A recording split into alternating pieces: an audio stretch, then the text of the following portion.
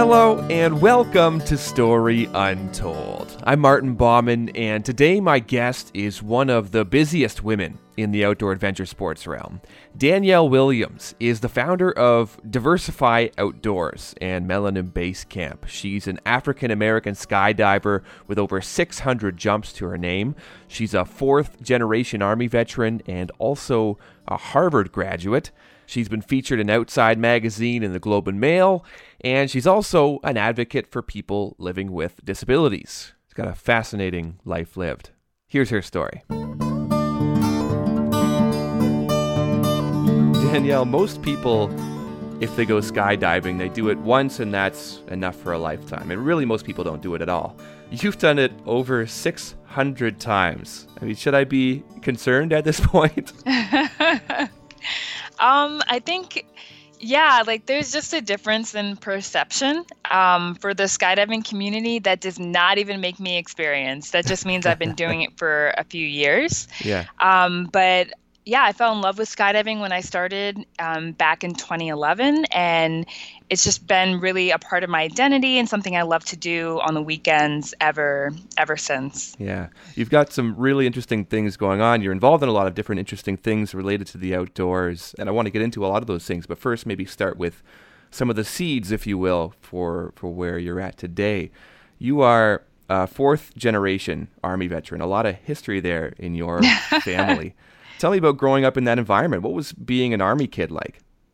It was a lot of fun for me. I know it's probably not something that everyone would enjoy, but I loved moving around when I was growing up. My sisters were born. I've got two older sisters. They were both born in Germany. My brother and I were born here in the States, and I loved it. I loved, the idea that you could just pick up and move and kind of start over as a kid. It was just really fun and kind of gave me like a sense of adventure and like a lifelong love of travel and just getting to know new people and not really waiting for anyone to come with you or give you permission, but just kind of like a thirst for living. Yeah. So how many places did you stay in between, sort of the formative years, if you will, and where were your different stops along the way?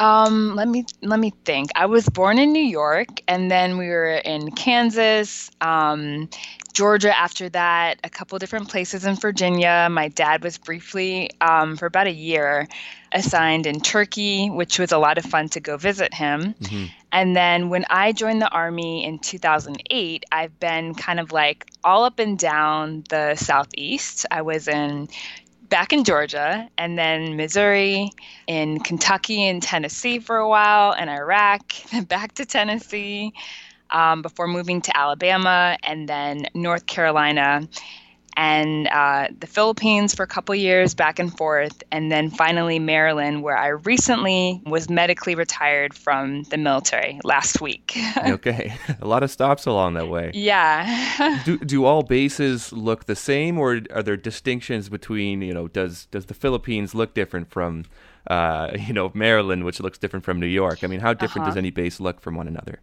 Yeah, they're pretty different, I would say, in that regard. We don't actually have bases in the Philippines, so while I was living there, we would be located on a Philippine Army base or a Philippine Navy base.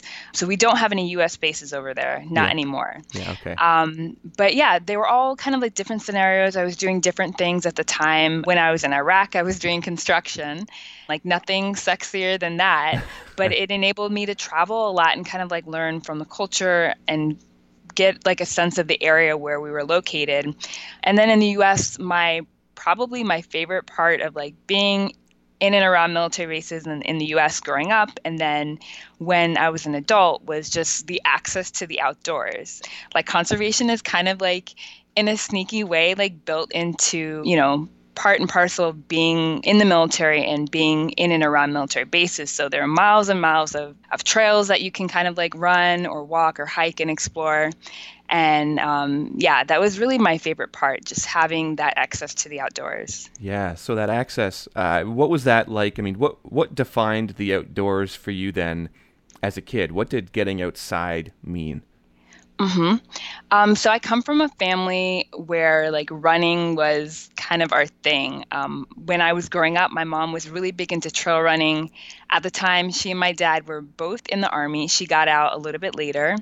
So from the time I was a kid, I started running with her. First, like around a track, and then we would like run through neighborhoods. And then later, I got into trail running, did running in high school and a little bit in college. So I've always had this like lifelong love and enjoyment from running. Kind of fast forward to where I am now, I can no longer run, but I still really enjoy like just being in nature and kind of like taking it at my own pace Hmm. and just enjoying the outdoors. Yeah. How did you decide that you would follow in the family footsteps and join the army? I think it's like nothing that was ever really talked about directly, but it was always kind of this underlying assumption that we would join the military because that's what my dad did, and that's what his dad did, and that's what, great granddad did. Yeah. Um, so yeah, it was just kind of like always there. And I never really considered doing anything else from the time I was growing up through high school and even through college. I had never really considered anything else. I think it's like the family business, right? Like Yeah. whether it's a military or I don't know, it could be something different. It was just part of our culture, part of our everyday life and part of my identity. So like I wanted to do what my dad and mom did. And I never really considered any other options. Yeah. Yeah. So you mentioned medically retired a week ago. Is that right? Uh-huh. Yeah. That's a transition. It must be a transition. How does that, how's that feeling? I joke about it because I've been in the army for 10 and a half years, but when I talk to people, I'm like, what you don't realize is I've really been in the army for 32 years because I'm 32 and like that has always been my culture. That has always been my identity, identifying as an army brat and then identifying as a military officer. So, yeah, I don't think it feels real yet. Like I still live very close to a military base and, I still see my friends who many of them are military. So I don't know. It still feels like I'm in this culture and I don't think it's something you can ever really walk away from after spending 32 years in it. I think I'll always have friends who are in the military. I have a brother who's still in the military, a sister who's still in the reserves. And yeah, it's just kind of like a part of your identity. It sticks with you. Yeah. You're probably not changing like your sleeping habits or the way you fold and No. iron your clothes and all that kind of stuff. Nope. Yeah. Not planning on it. When did you first try skydiving? I tried it in 2011. I had recently returned from a deployment in Iraq. And even though, I wasn't like doing anything super crazy, we were building roads and repairing culverts. While you're like kind of in a war zone, you have this sort of like feeling. And when you get back to the States, a lot of people look for it in different avenues. There are bad avenues like drugs, which, not encouraging. But you see people do different things. People will buy a motorcycle and, drive really fast, or they'll try an extreme sport, or they're just doing something to search for that alive feeling, for lack of a better word. Right. And it's kind of like the feeling that anything could happen, that you can't take life for granted because you might be here one day and gone the next. And I think when I first did like my first skydive in 2011, like that's a little bit of what I was looking for. And I thought I would check that box one time and then kind of like walk away because I didn't envision myself as a skydiver. I didn't know any people who looked like me, who were skydivers. I thought, it's like maybe for older people wearing like the big Elvis costumes. I don't even know where I got that from. Probably a movie. So I went to a drop zone in Kentucky, not too far from where I lived in Tennessee. And they had like a little Cessna 182, which is like a small 4-seater plane. And so we got up in the plane and it was myself and my like tandem instructor who I was going to be attached to. And then it was one other guy and I didn't know him. And right before the door opened, before we got out, this other person was like, hey, so I'm new to this drop zone. Can you show me where the landing area is? And that just blew my mind. I'm like, A, how do you get in a plane and like go up to 12,000 feet and you don't even know where you're going to land? And then B, like, I didn't know you could like skydive without being attached to somebody. I thought like skydiving was just, for tandem skydivers, like who do it one time. Right. So, like he jumped out and then we jumped out not long after. And it was awesome, right? It's like everything you didn't think it would be. I hate roller coasters and I have a fear of heights, even at 32. Yeah. And I thought it would be just like this thing where like your stomach is in your throat and like you just feel awful. And it wasn't like that at all. It was very, very peaceful and like very calm, especially once the canopy opened and you're kind of like floating back to earth. And when we got down on the ground, like I asked my instructor, like, who is that guy? And he's like, oh, he's a fun jumper who is new to the drop zone. He's just visiting. And that kind of like changed everything for me. Not right away, because it took me about another month before I was like out with friends randomly. And I had a friend of a friend introduce me to someone. And he said like, hey, this guy, like he's a fun jumper. I know you went skydiving last month. And this guy, he does it for fun, like all the time, just on the weekend, whenever he wants. And so I talked to that individual and was like learning more about it. And I'm kind of like a lot of people who get into any type of like adventure sport or extreme sport. A lot of us, we do it when we're at a transition period or like an inflection point in our life. And I was no different. Like I had just gotten back from a deployment. I was like looking for something. And I was also about to move to another military base. So I was like, this is going to be my gift to myself. I'm going to go visit my sister in North Carolina. She was in the military at the time as well. And I'm just going to like learn how to skydive in 1 week. I'm going to do it. And so I did it. Like I drove down to North Carolina to visit her. And there's a drop zone there. And like we had a week of really good weather and I, had different instructors and I learned how to skydive and I got like my certification and I'm like, okay, this is cool. What do I do next? And luckily, like that just kind of started a new period in my life where like I moved to Alabama. And it's lower Alabama. So it's kind of like a great area to live if you don't mind driving, because you can drive to like Pensacola, Panama City, Destin, drive to Louisiana, drive to Atlanta. So like every weekend I was like on the road. I would take like my parachute, like my gear with me, and I would just drive to a different drop zone. And I would always have like my tent in the back of my car and I never used it because skydivers are known for like this culture of hospitality. So I would always be like staying with somebody in their camper or in like a loft or bunker room. And it was just a really incredible time in my life. I loved it. I was always on the road, always meeting new people, just having these like wild experiences, which probably people have like in college or in high school, but I did not. So for me, it was just like a lovely, wonderful time of kind of becoming more confident, but also going through this kind of like transition period, adjusting back to life, after the deployment and kind of really just getting my wings, for lack of a better word. So for me, it was really empowering. Yeah. Did you jump right into that hospitality aspect of the community, or did that take, a first experience to know, oh, this is the way things go in this group, and I'm okay to, stay in somebody's camper van or this or that? Yeah, I think I kind of like jumped right into it. It was weird at first. I was like the quiet person at the drop zone with like the wide eyes, just kind of like looking around and soaking everything in and kind of learning what was what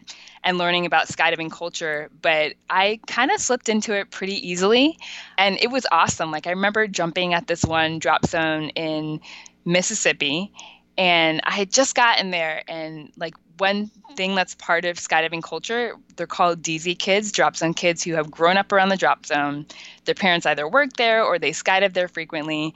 So like you would think it's just 18 through 34-year-old men like just doing their thing. It's not like that. You have everyone from kids to octogenarians who have been skydiving for longer than I've been alive.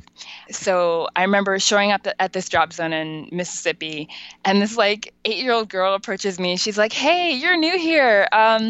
We have an extra bed in our camper. Do you want to stay with us? And I'm like, I don't know if your mom would want you offering that to a complete and total stranger, but thank you for offering. And that's just like how the culture is. So I really tried to like embrace it and have a lot of different experiences. And, people I think, start skydiving for different reasons. And, maybe it's because you saw a video on YouTube of like a, I don't know, like wingsuit base jumper and like you want to do that. And that's cool. And maybe it's because you're going through a transition or coming out of a relationship. There are all different reasons why we try something new, right? But I think I didn't stay with skydiving because I thought, oh, this is really cool, or like this is something new I can learn and like, feel competent and confident in it. I think I stayed because of the people, because of the traditions. It's a little bit of drinking culture, but we have like weird transitions. Like after you complete your 100th jump, you get pied. Like we just have all kind of like weird rules that have been around probably since like the 1960s and 70s when skydiving culture really kind of came about. And that has always really attracted me to the sport. And even when I was in areas where there wasn't that strong community, that also kind of encouraged me, okay, what can I do to contribute? What can I do now that I have a little bit more experience and I have, a couple hundred jumps to make other people feel welcome, to feel included, and to, make it so that other people can experience kind of the joy that I felt from really dirtbagging it, from, from just having a good time and traveling and meeting new people and going to these different skydiving events. Yeah. Take me through the preparation for a jump. Like what are all the things that have to happen before you're able to jump out of a plane and do it safely? That's a good point, because people think skydiving is like, oh, you spend all the time in the air, and you don't. You spend most of your time packing on like a packing mat in a hangar or sometimes in the grass. So like I'll show up at the drop zone, hopefully meet up with friends or see whoever's there. And you kind of group together based on what you want to do in the air. So there are some people who fly, we call it belly to earth, or RW, relative work. And there are some people who fly in a different orientation, which is called like free flying, where you might be flying in a head up position where you're sitting or standing in the air, or you might be flying in a head down position. So that's kind of how you like sort yourself. So if I want to do like a head down jump, or if I want to do a like a big belly jump, which is the old school way of skydiving, like right. I'll find people to jump with, and then we go through our dive plan. For the professional guys or people who are like more serious or on like a semi-professional team, they'll dirt dive it or get on creepers, which look like skateboards, kind of like that you lie flat down on, and then that way you can move on the ground and kind of lay out what your jump would look like in the air. And, there are other ways to dirt dive it as well. So you kind of like run through your dive plan. You put your gear on. You do 3 safety checks. 1, before you get on the plane, you have someone else check your gear. So they're checking like your what do you call it? No, I can't remember the words. They're checking like your bridle, your pilot chute. They're just different parts of your gear that we run through to make sure that you're safe to jump and that you're not going to imperil yourself or anybody else in the air. So everybody boards the plane. So there are different jump planes. You might be on a small plane with only 4 people. You might be on a King Air, which fits a lot more people, or a Twin Otter. It just really depends on your drop zone. If it's like the first load of the day, which we call the wind dummy load, if you're a newer jumper, you probably don't want to be on that load, because during that load, the pilot or whoever's in charge at the drop zone may be kind of like figuring out winds. And winds are really important, right? If winds are too high, you may not be jumping depending on your skill level. Or if they haven't figured out kind of like the wind line yet, you may land off the drop zone. And depending on your experience level, you kind of don't want to do that. Yeah. So like you board the plane takes off, and it's depending on the plane, it takes maybe 20 minutes to get up to altitude. It may take 10. And once you get to altitude, you do another gear check, and then one right before you get out of the plane.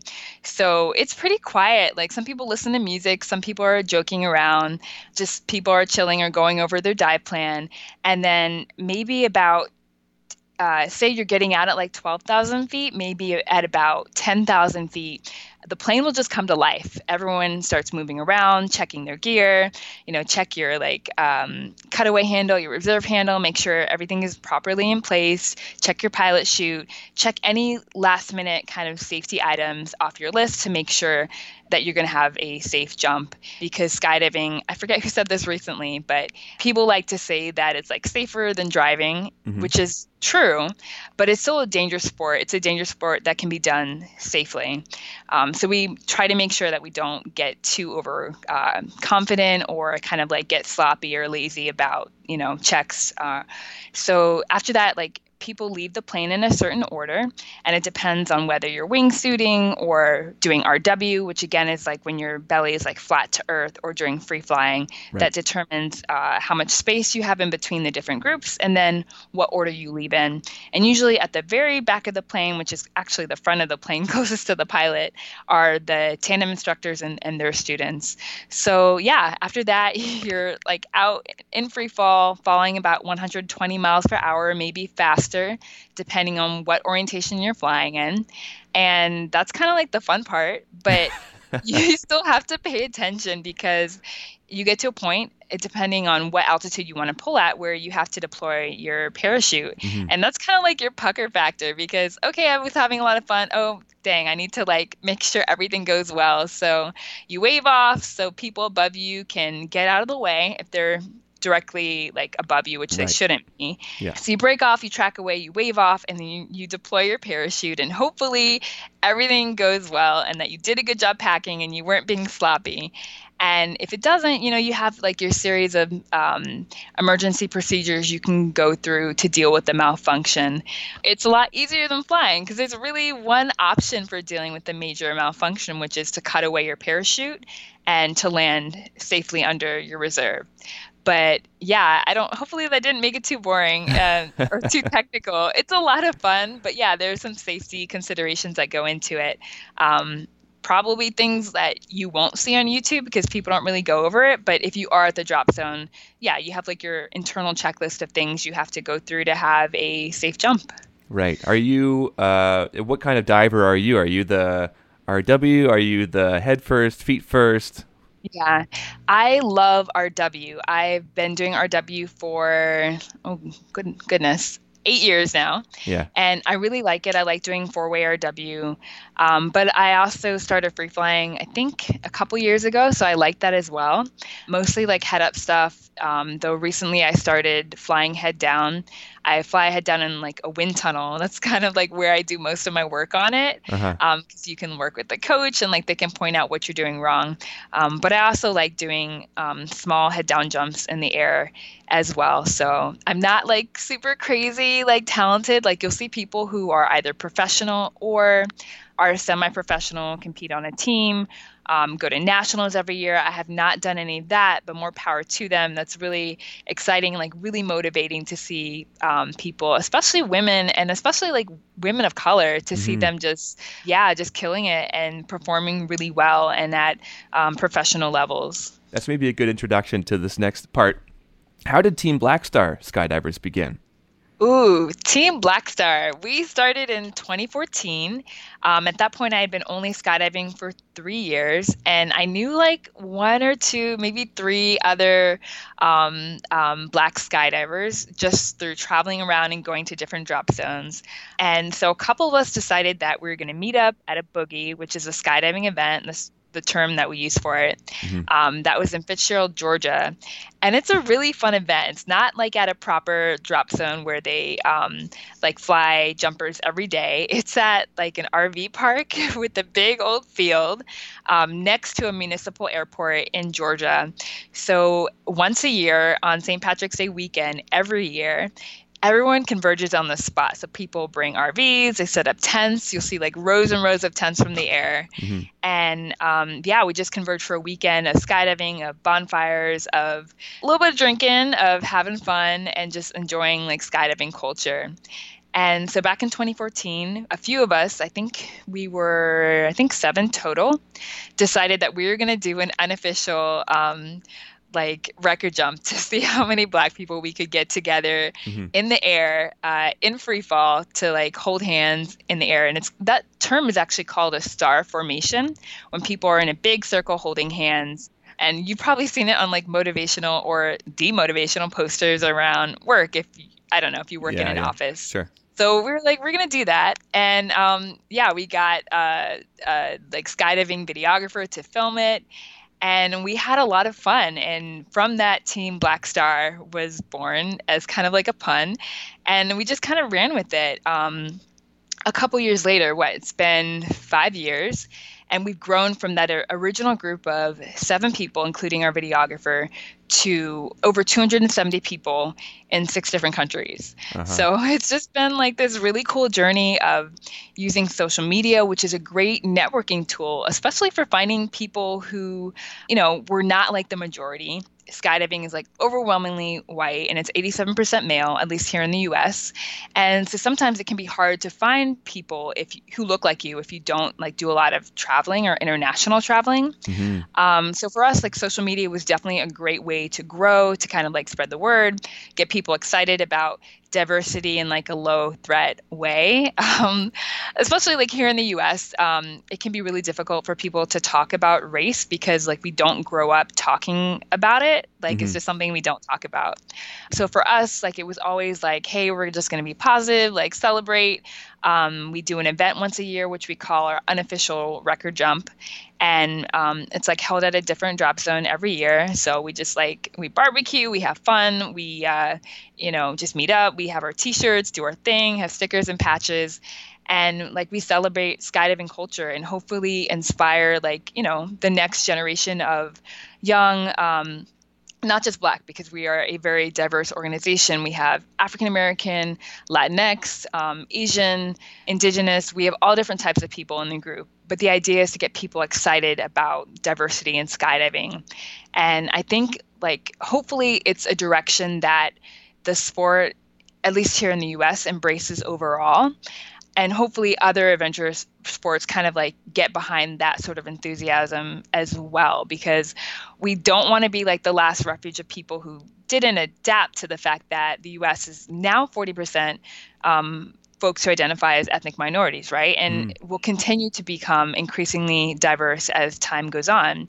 So instead of, some people might feel uncomfortable with that or not want to talk about that. But for us, that is a good thing. We don't want our sport to become irrelevant, right? Because we're not reaching out to new communities and because we're not getting new communities excited about what we do. So yeah, for me, it's just been a really fun, social network as well, but also a way to talk in a low threat sort of way about race and gender identity in a sport that is sometimes really difficult to talk about those things. Yeah, I mean, you mentioned the United States. I don't know that Canada's any better at talking about those things. I think they're difficult for anybody to bring up, but necessary too. Yeah. 5 years. That's pretty much 5 years, almost to the day. Then I mean, we just had St. Patrick's recently. That's kind of cool. Yep, exactly. There you go, a milestone. You mentioned the outdoors world, a very male-dominated space and typically white male-dominated too. And I know the Army, I suspect, is at least similarly, if it's like most of other parts of society. I would imagine there's some of that as well. How have you navigated those two worlds, the outdoors world and the Army, as a woman of color in those places? I think over time, I've seen some personal growth. I think maybe a lot of other women, when I started out, especially in the Army, I didn't want to be handpicked for any women's initiative or any ethnic diversity initiative. I didn't see value in that because I knew my peers didn't see value in that either, right? I just wanted to be one of the guys. I didn't have a lot of female friends initially, or women friends, and that wasn't a priority for me. I just wanted to fit in. I just wanted to be a green suiter, which is an expression that we use in the military. We don't see race. Everyone is, we all wear green. Totally not true. Everybody sees race. It's kind of a natural thing, right? To pick out that salient, I don't know the word for it, but way to distinguish people. And even though race is a social construct, it's something that people put a lot of meaning and value in. So it's important to kind of to talk about that. And so for me, initially, I didn't want to talk about that. And same thing for when I started skydiving. Skydiving is no different from other adventure sports, which are no different from society. People like to say that nature's colorblind.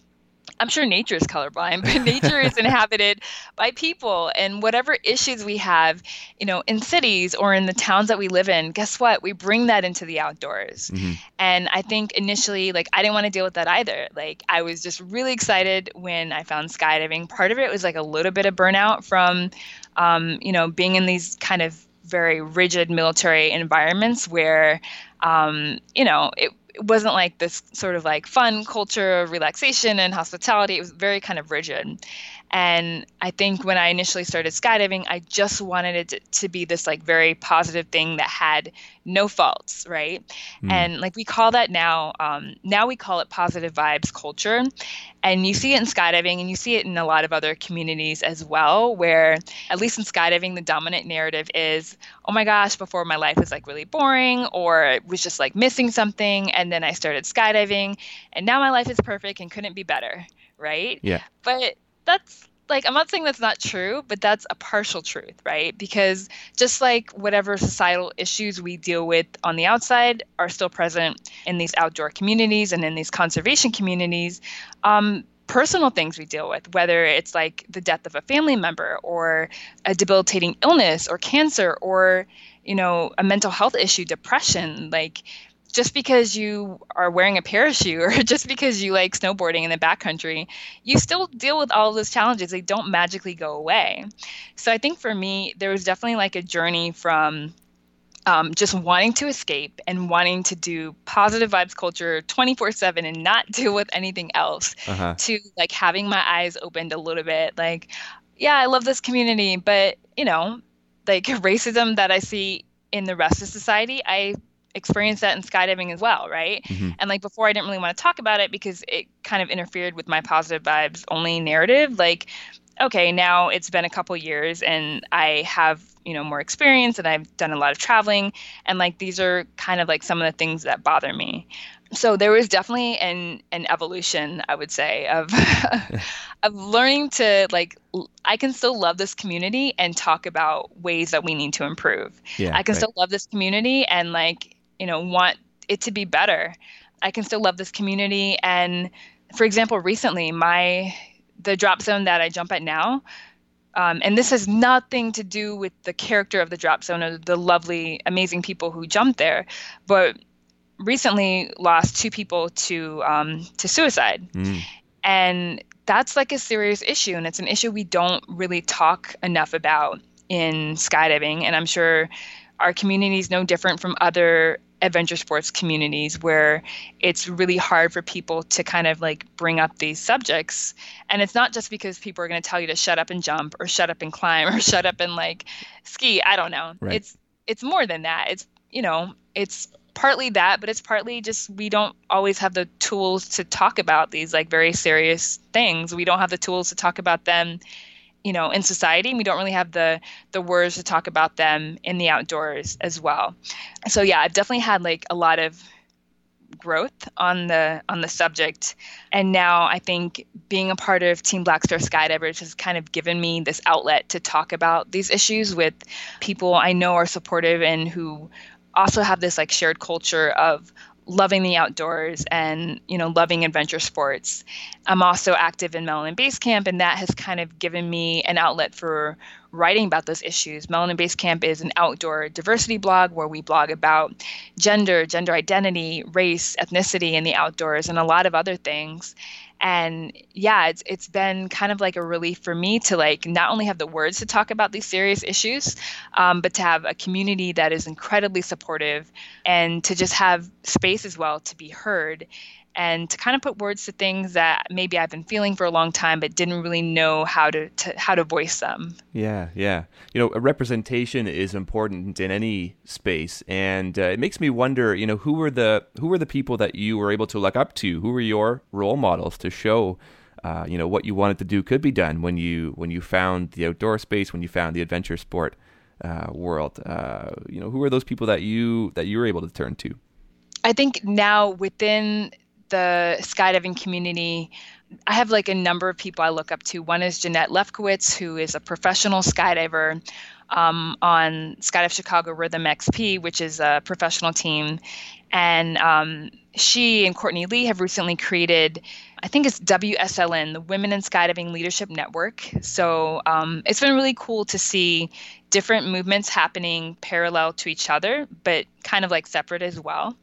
And that movement, along with Sisters in Skydiving, which is a separate kind of movement within the community to give women a bigger voice, to like allow women to find connections, to find mentors, and like that has been really encouraging to see that happen. I think also within the outdoor community, when I started Team Black Star in 2014 and then later in 2016 started Melanin Base Camp, there like wasn't a common landing page kind of. There wasn't like a way to find each other. I knew there were people who looked like me doing different outdoorsy type things. I didn't know how to find anybody. But again, there's been like so much growth in the past couple years via social media. And social media has connected me to amazing individuals, none of whom skydive, by the way, who are all just very strong advocates for underrepresented people and for people with marginalized identities in climbing or, in mountain biking or in these different outdoor communities. And one of them is Melissa Edwards, who's a climber based in Seattle, also a neuroscientist. And it's been just really motivating to follow her. I've never met the woman, but to follow her largely through social media, as she is very outspoken about confronting like directly racism and sexism within the climbing community. And that was also kind of a bit of a relief. I'm like, okay, well, we're not the only community that like has issues that we're dealing with. Yeah. And it's really encouraging to see women who are just very outspoken and like very brave, right? And speaking directly on these issues, especially online, right? Online sometimes like attracts it brings out like the worst of everyone, right? It's like being online is kind of like being a magnet for trolls, especially if you're a woman or have a marginalized gender identity, especially if you are a woman of color, right? And to see women of color like Melise, to see queer women of color like Rahawa in I think she's in the Bay Area, who write about their experiences in the outdoors from like a very intersectional perspective, right? Because they're dealing with sexism, dealing with homophobia, dealing with racism, and still love the outdoors, right? This kind of like concept that we're taking up space, we're not going anywhere. We love these communities. We're going to make them better, right? You're going to keep hearing from us, so kind of get used to us. I love seeing people who are really bold, because sometimes I don't feel like as bold, right? Like I love writing about these issues, but sometimes I'm at the drop zone and I hear something and I'm like, oh my God, please just, I don't want to deal with this today. So it's really like very inspiring to hear from people who are bold day after day and confronting these issues and making them everyone's issue, right? Racism is not like, it's not a Black people problem. Racism is not an Indigenous community problem. Racism is a societal problem that we all have to take part in healing. We all have to take part in not just being nicer, right? Because I think, especially for those people who maybe have had the privilege of not having to be directly confronted with racism in their life, right? Sometimes the immediate response or reaction is, well, I'm a nice person. I don't like racism. I don't like seeing my friends get hurt. I'm just going to treat everyone the same and be nicer. But that's not the solution, right? Because racism is a systemic issue. It has to do with how our society was constructed. And, it's going to take a bigger response than just being a nice person. Like that is not the antidote to racism. Being anti-racist and dismantling oppressive systems is the antidote to racism. And seeing people who are like willing to say that online, where like no one is safe. But yeah, like that has just been incredibly inspiring to see. So yeah, there are many women of color, a lot of whom I have not met, but whom I know just from being in this online community of Melanin Base Camp and also of Diversify Outdoors, from seeing parallel efforts, seeing like what Brothers of Climbing has been doing on the East Coast with Brown Girls Climb, in the U.S., from seeing First Nations leaders in Canada, from seeing Indigenous leaders in the US. Like, it's just really inspiring. And I love, the internet can be a scary place, but the great part of it is like it makes our world seem so much smaller. It's so much easier to connect with people who live on the opposite side of the world, right? Who are doing the same thing, who are facing similar struggles. And yeah, like that part has been really encouraging, and it has helped with my own personal growth of, yeah, I'm no longer trying to be one of the guys. Like, that's just not me, right? Mm-hmm. Like, it has helped me kind of grow up and feel more confident about speaking out. Feel more confident about when, people's kind of knee-jerk reaction is, well, if you don't like it, you can go somewhere else, right? Yeah. Well, I'm not going somewhere else. Like, this is my community, and I'm going to speak up, and I'm going to do what I can to make this community better. I'm going to hold people accountable. I'm not going anywhere. And I think, yeah, like I would not have had that personal growth without the leadership and without being inspired by so many other women of color and queer women of color who have been doing this for a lot longer than me. Mm-hmm. Mm-hmm. You mentioned the internet. I mean, like that's simultaneously the best and the worst thing about the internet is puts you in touch with everybody else, but it puts you in touch with everybody else, It's the gift and the curse, I suppose. Yeah. You mentioned Melanin Base Camp already. That's really what I have to thank for finding out about you in the first place. A good friend of mine, Palmer Vaughn's his name. He's a rock climber and skier and surfer, and I'd see his pictures. He'd be in the mountains of British Columbia, and he'd be hashtagging Melanin Base Camp. And so I was wondering, what's all that about? What were you doing with Melanin Base Camp that was different from Team Black Star Skydivers? What you wanted to do differently or accomplish differently with Melanin Base Camp? I think Team Black Star Skydivers is really about the skydiving community. And like, that's kind of all I knew for a while. And that was cool. And then I got back from another deployment in around 2015. Oh yeah, that was right before my life fell apart. So in 2015, I got back from the Philippines and I was like, okay, this is cool. I like skydiving, like meeting other people who look like me. I wonder what the experience is like for other people who look like me who don't skydive, who maybe climb or who hike or who do other outdoor activities or maybe involved in conservation. And so I did some digging on social media, and I had gotten on Instagram recently, and I couldn't find anybody. There was no common landing page. There was no way for us to find each other. So I would filter through generic kind of climbing hashtags, generic kind of surfing hashtags, and I would look for people and find their profile and be like, hey, come join Melanin Base Camp. I'm starting this new thing. Use our hashtag. And it was really slow going. Right. It's want to join my club or I'm starting a club. it was that kind of level that yeah, it was that level. Uh-huh. And even now, there are people I know who, in the past few years were like, hey, how did you find me? And I'm like, well, I was looking. I was literally looking for you. I didn't know you were out there, but I knew people like you were probably out there. So I was looking for you. So slowly but surely, started building this community, reposting people's photos on Instagram. And that I started that in February of 2016. And right now that hashtag has been used over 20,000 times. Later on in November of 2017, by then I had a couple friends who were doing different things that had to do with diversity in the outdoors and in adventure sports. And so I had this idea. I'm like, we're going to level up, right? We're going to make this this tent a little bit bigger for Melanin Base Camp, which is primarily focused on reposting photos of people of color in the outdoors, at least the Instagram account.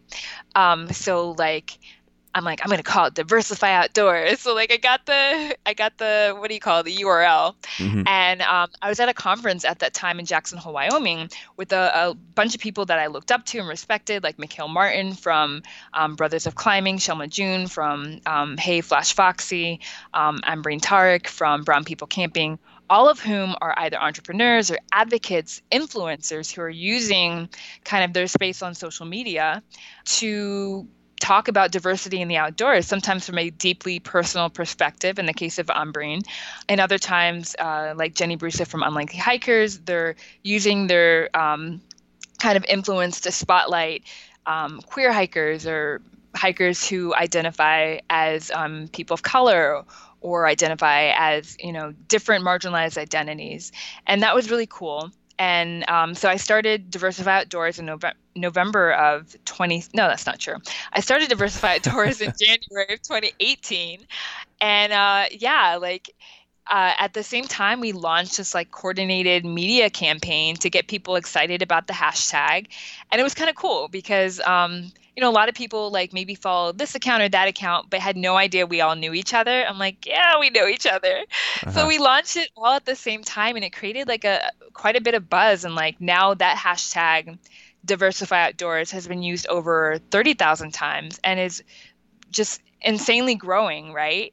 And so now if I look back and compare where we were in 2016 when I started Melanin Basecamp to now, it's completely different. Like now we have this community where if you are, if you identify as, queer or identify as fat, disabled, differently abled, as a person of color, and you're on social media, it's pretty easy for you to find other people who look like you. And like none of what we were doing occurred in a vacuum. Obviously, like at the same time, you have this uptick in like body positivity posting and influencers who are dealing directly with that. You have like all these parallel movements, like the Black travel movement is like growing insanely, right? So the timing was just really convenient, and I think it allowed all of us to not only find each other but to like work on our parallel efforts to increase representation, to get people who may have never really considered themselves as an outdoorsy person, to get them excited about the outdoors.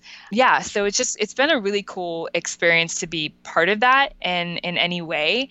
And yeah, and I hopefully your listeners, if they haven't checked it out before, please check it out. DiversifyOutdoors.com is a great way to find groups in your community, groups that you may identify with, want to get involved with, many of whom do hiking meetups.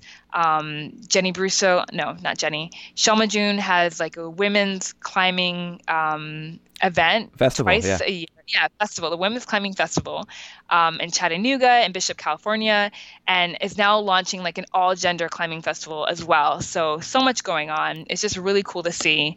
So it's just all about community building, about increasing representation, about seeing a familiar face and maybe not feeling like you're the only one.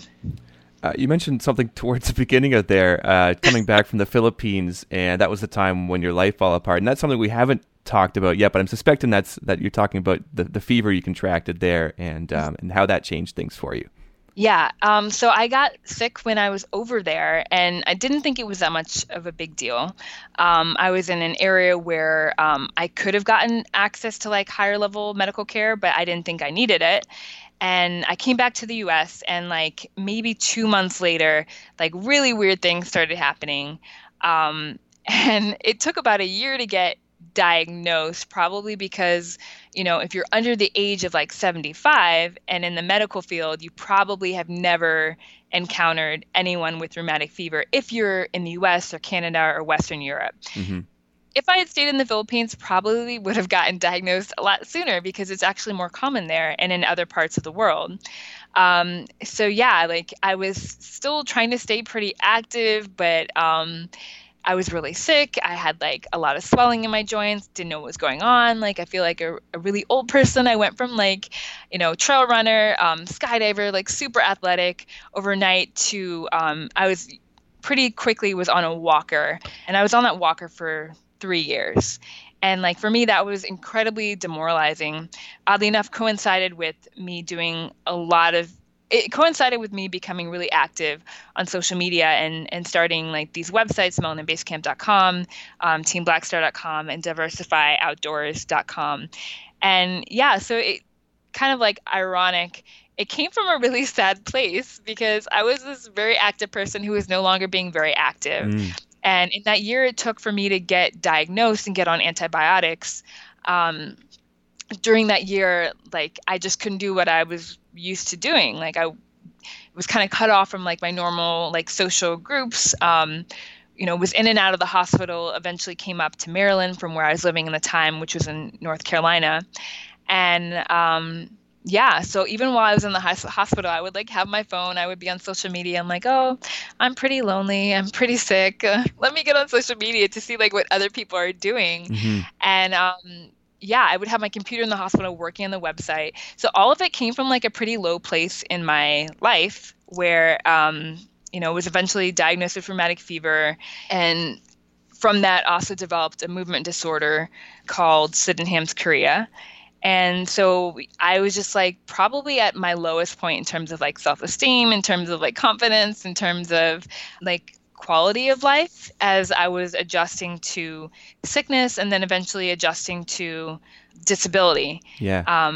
Like now I do identify as a disabled woman or differently abled, depending on how you say it. Right.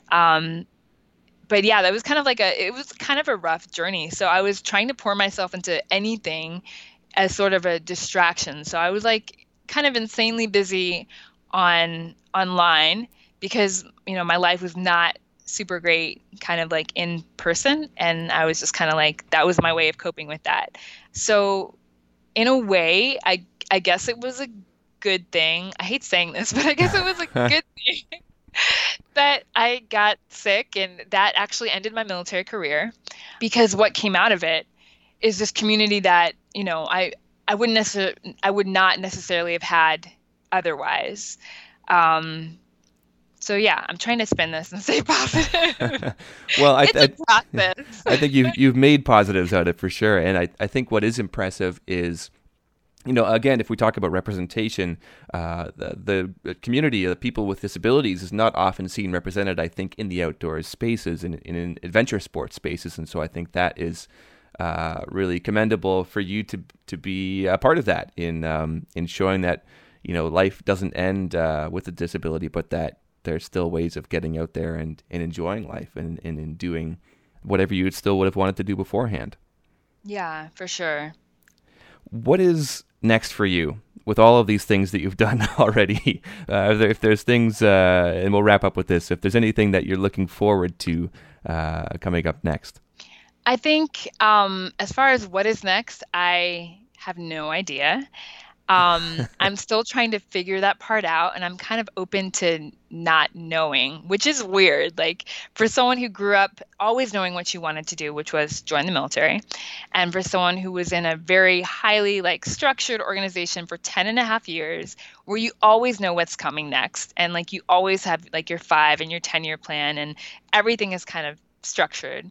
It's been a bit of a challenge, but I do know what I want to focus on, which is growing Melanin Base Camp, continuing to grow this community and continuing to invest time and money into it, because maybe for the first time in my life, like outside of, joining the military, it's given me like a very clear purpose and kind of like very clear intent about what I want to become and what cause I feel like strongly aligned to. So I really enjoyed that aspect of it. I'd like to write more about disability, kind of like what you said.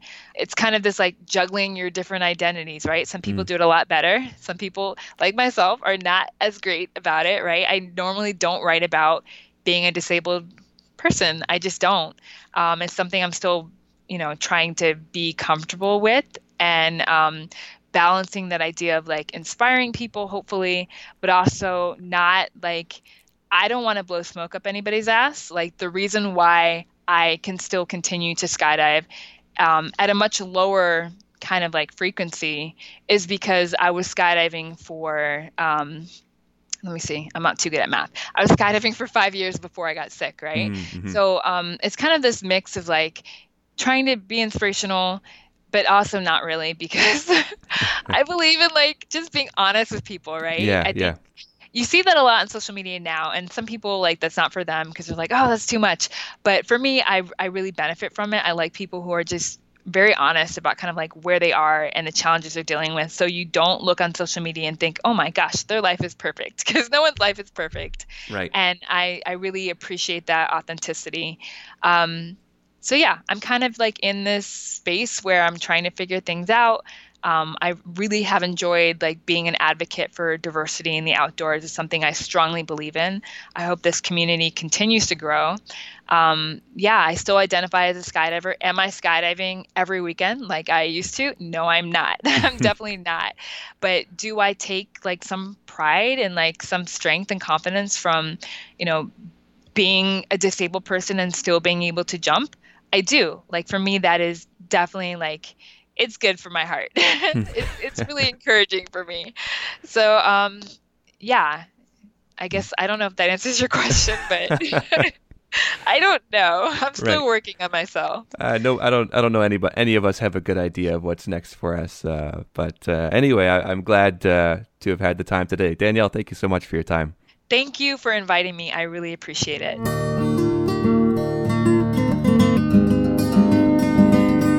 That's it for the show. Thanks for listening, and I hope you liked it. If you enjoyed the show, do me a favor, hit subscribe, leave a rating and a review, and most of all, tell someone else you think might like it. If you want to get in touch, a few ways you can. You can send me an email at storyuntoldpodcast@gmail.com. You can follow along on Facebook at facebook.com/storyuntoldpodcast. You can also find me on Twitter at Martin_Bauman. Theme music for the show is by Dr. Turtle off the album You I'll Ah. Once again, I'm Martin Bauman, and this was A Story Untold. See you next time.